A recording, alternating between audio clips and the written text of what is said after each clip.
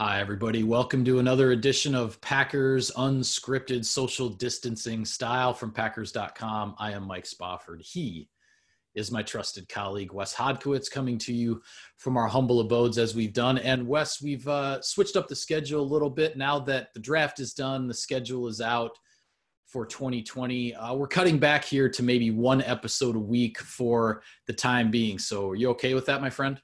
Yeah, I'm totally okay with it, Mike, because this is typically what we ended up doing once we get into the OTA schedule anyway. There's only so many days availability. Now there's no availability, so here we are. I did get a kick out of your intro, though, and you're right. This is social distancing style.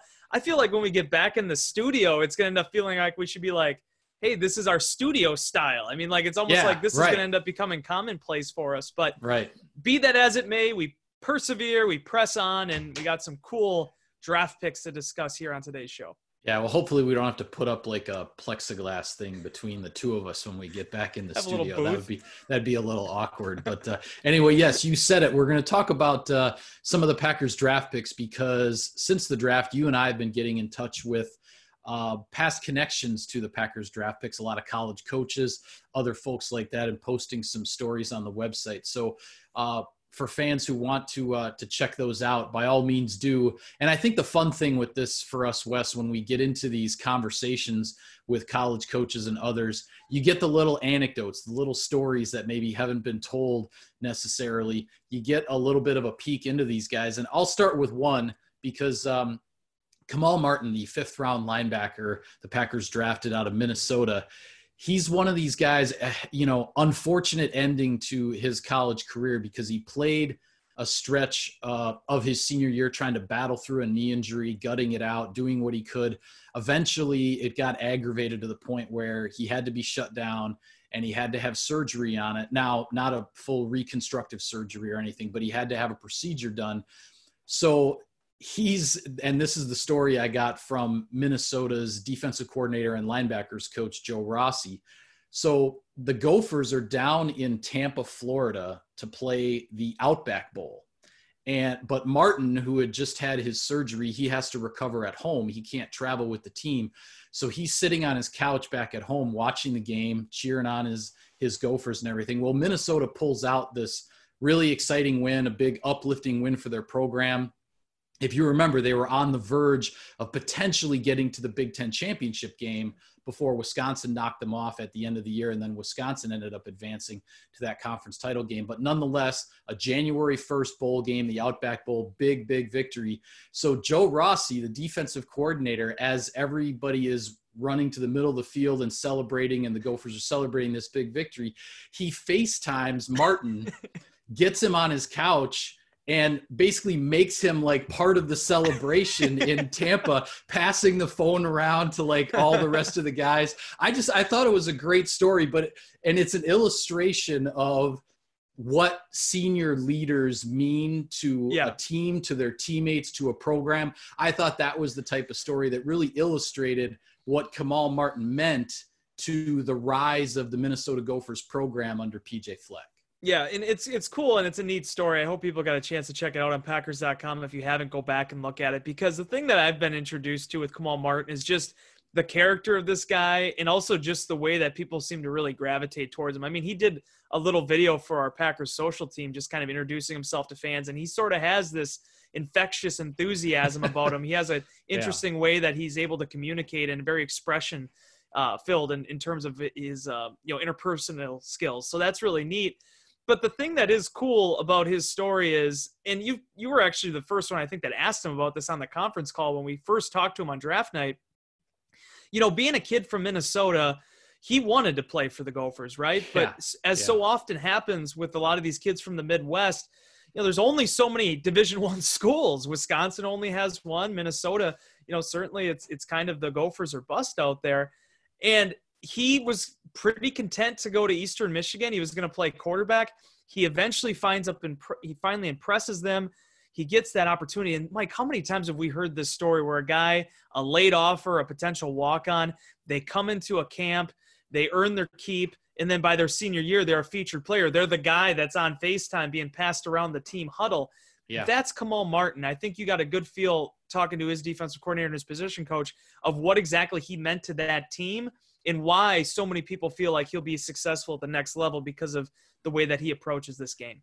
Yeah, his desire to play for the Minnesota Gophers was high. He's from Burnsville, Minnesota, which is a suburb of the Twin Cities. He was an all-state player, a two-way player, offense and defense. As you said, he was a quarterback. And Joe Rossi told me this wasn't just a high school athlete who was, plugged in at quarterback because he was the best athlete on the team. He was a legitimate quarterback, and not just Eastern Michigan, but other MAC schools, Mid-American Conference schools, were offering him as a quarterback.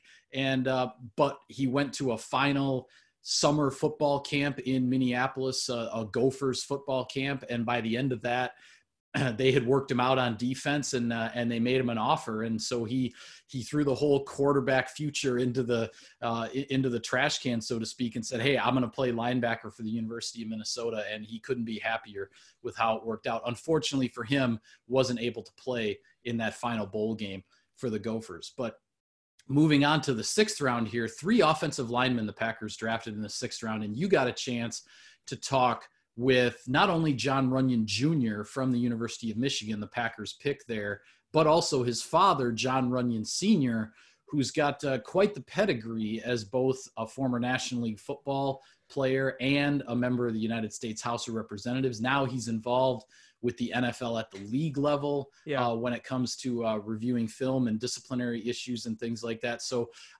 tell us your favorite anecdote that you got out of that wonderful piece you put together on Packers.com on the Runyans. Be sure to check that one out, folks. Yeah, and certainly you had to edit it and go through all of it. There were so many stories, and it could have been even longer than it was with not only him, but also Gabe Infante, who was his high school football coach, who's now actually at Temple. He ended up getting an assistant job at Temple for all of his efforts and state championships and what he did at St. Joseph's. But the story that I think I liked the most was it had to have been the Ohio State story. So I knew you were going to go to that. It's great. I wish he would have had the photo. He doesn't have the photo anymore. But anyway, if you didn't read the story, basically St. Joseph's Prep, it's a private school in North Philadelphia.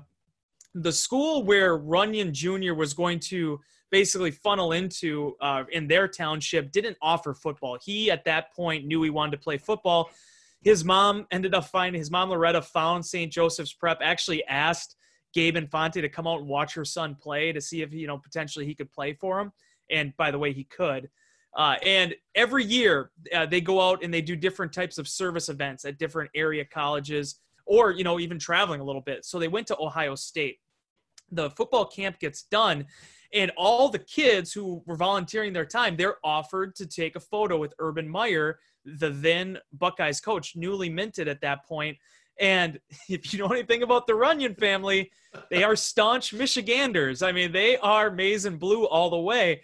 Right. So Jon Jr. does take his opportunity. He goes and he takes the photo with Urban Meyer, shakes his hand, and is completely covered in Michigan gear. It is a phenomenal portrait. Gabe Infante was the one that told me that anecdote at first. He was laughing about it as he mentioned it. Just a true testament, not only to the Runyans and how much that means to him, but also Jon Jr. And so many times you hear these stories, Mike, and rightfully so. Kids look up to their fathers. I looked up, obviously, to mine. I know you do to yours.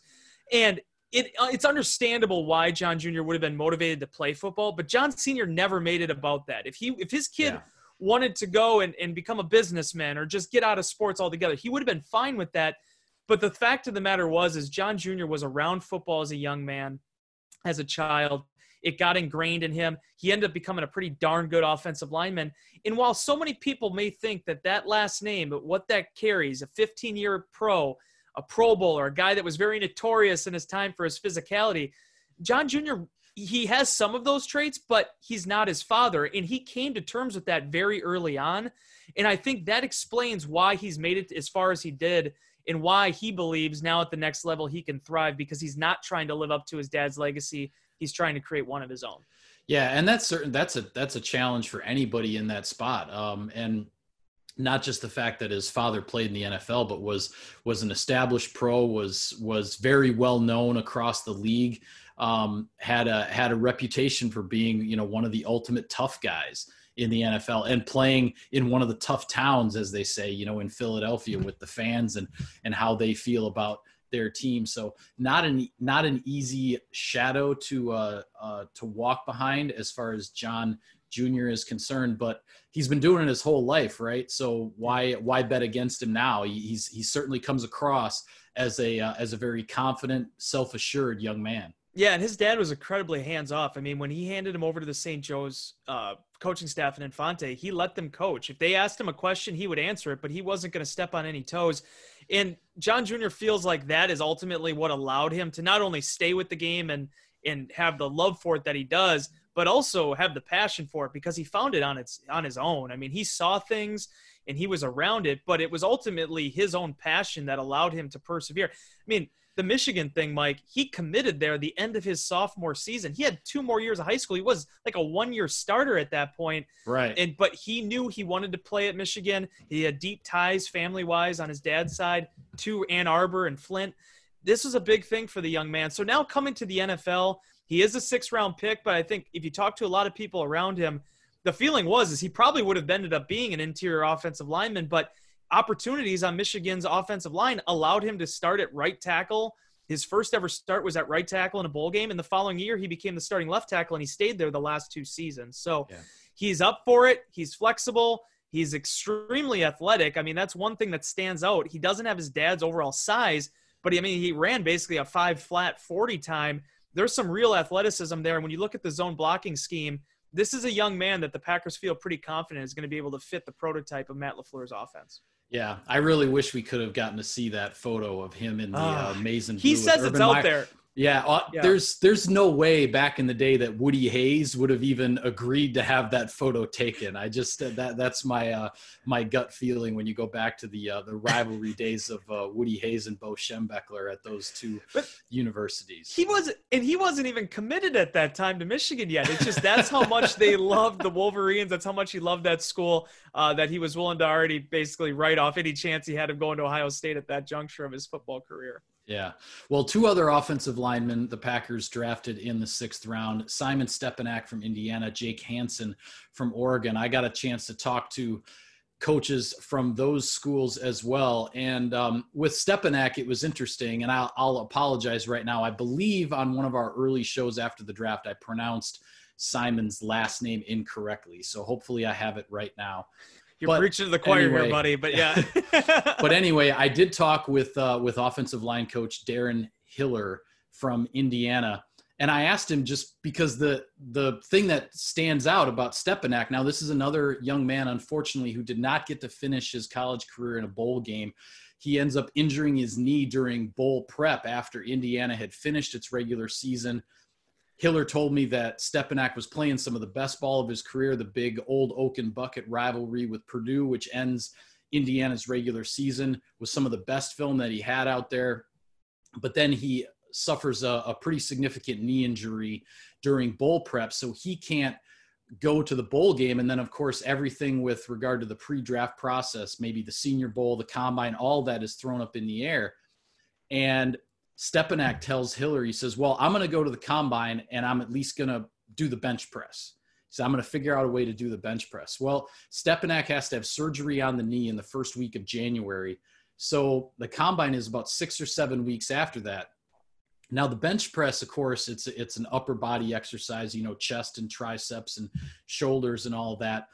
But as Hiller described to me, you still have to have kind of your feet planted on the ground to be able to have the stability to give everything you've got on the bench press. Well, Stepanak, less than 2 months removed from reconstructive surgery on his knee, he does 37 reps of 225 pounds on the bench press at the Combine, which ends up being one of the top totals of any lineman, offensive or defensive lineman in Indianapolis. And Hiller told me, he said, if he had been healthy, if it hadn't been for having the surgery in early January, and if he had actually been able to prep as much as he wanted to for the bench press, because this kid, been a workout warrior his whole life, he thinks he would have been somewhere in the 40s as far as his reps at 225 on the bench press.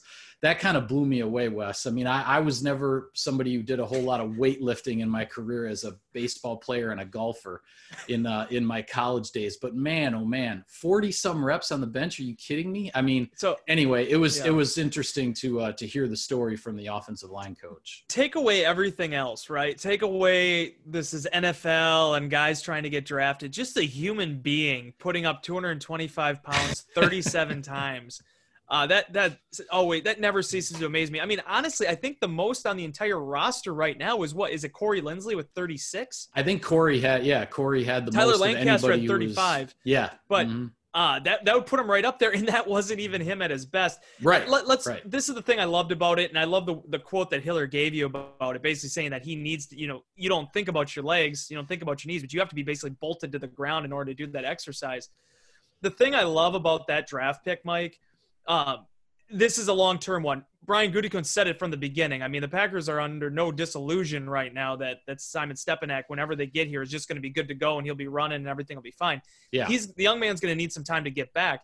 But these are the type of guys that you want to look at in the potential 6 rounds, especially when you have that many draft picks as the Packers did in those later rounds, because there's going to be time. The Packers have a really deep, fertile crop of, offensive linemen behind their starting 5 right now. So they're not asking this guy to come in and win a starting job right away. They're asking him to heal. They're asking him to rehab.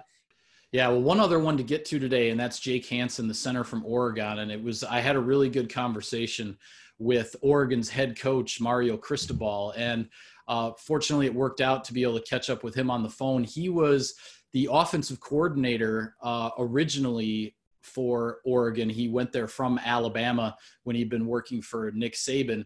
And then he became the head coach at Oregon. So he had a really good perspective on Hansen's career. And the story I really liked that he told is that he said he still remembers getting on the plane when he was going to fly from Alabama to Oregon. He was going to start his new job as offensive coordinator for the Ducks. He's got his iPad and he's looking at the film of the 2016 season. This is heading into 2017 when he gets the job at Oregon. He's looking at film of the offense for the 2016 season to see what he's got, right? Who are the players that he's got coming back? Well, lo and behold, he's got a freshman quarterback named Justin Herbert, who ends up being drafted 6th overall in this most recent draft. So all his film obviously stood out, but he also noticed 2 guys on the offensive line. He had a redshirt freshman at guard in Shane Lemieux, and he had a redshirt freshman at center in Jake Hansen. And both of those guys jumped off the film as well. And he was talking about how he was really excited seeing that on the film, knowing like, all right, I've got a quarterback and 2 offensive linemen that I can use to install my new offense, because it was going to be this whole new playbook and everything like that. And he could tell from watching that film, and he mentioned with Hansen specifically, the way Hansen as a redshirt freshman is making calls, directing traffic, doing all those kinds of things that a center does for his freshman quarterback taking the snaps. He knew he was going to have no problem installing that offense and getting things going because of those guys. Hansen was a big piece of that. And by the time Hansen's career at Oregon ended, he had started 49 games at center for the Ducks. And then the Packers draft him in the 6th round. And Shane Lemieux, the guard that played next to him for those 4 years, was drafted just 1 round earlier. I believe it was by the New York Giants. Yeah, what a cool story Hansen is. And certainly he's a guy that I don't think is just going to flash, right? He's a down and true blue-collar center that has a lot of experience, much like Stepanek did coming out of Indiana. So you understand why sometimes these guys last until the 5th and 6th round, but that doesn't mean that they can't play, and it doesn't mean that they can't come in and win a job in the NFL. It's just sometimes guys just don't have that type of like awe factor, especially on the interior offensive line. And the thing I took away from your story with Cristobal too is that you kind of touched on it, but this is a guy that even at a young age was capable of communicating an offense and capable of setting up an offensive line for success. That's so important because we don't know whether or not Jake Hansen's going to end up being a center in the National Football League. He could be a left guard, could be a right guard, but he has that experience. And you saw it last year, Mike. Elton Jenkins was a center his last 2 years at Mississippi State, but he comes in here and he has that background, he has that knowledge, and he ends up becoming a really good starter for the Packers, an all-rookie left guard right off the bat. So with Hansen, all 3 of those guys, whether it's Hansen, Runyon, or obviously Stepanek, all three of them offer the type of things that you're looking for in a 6th-round pick, a developmental prospect. And it's going to be interesting to see exactly what Hansen can turn this into now, this opportunity in Green Bay. Yeah, and certainly no slacker in the strength department either. He put up 33 reps on the bench press at the combine, I believe. So the phrase "country strong" definitely applies. And Cristobal talked about Hansen. He's a grinder. He's a guy that he thinks he can play, 10 years in the NFL, wherever a team wants to use him, center, guard, whatever the case might be. So be interesting to see these prospects develop as their careers just get started here in 2020. Yeah, and it's always fun with offensive linemen in particular because it's sort of like unboxing a present. You know that you're getting an offensive lineman, but you don't know where they're going to fit. We didn't really know that David Bakhtiari was going to be a left tackle. We certainly didn't know if Brian Bulaga was going to be a right tackle. That was a conversation for 4 years. Right. But you see where these guys end up finding a home in the league, and that's going to be the key. And as John Runyon Sr. told John Runyon Jr., now that he's drafted in the NFL, you have to basically make the team twice. You need to make the team right off the bat, and then you need to keep your spot in order to get an opportunity to potentially grab a starting job, as a day 3 pick. He had been through that, and now that's what all three of these young men are going to be doing as they try to find a spot here in Green Bay.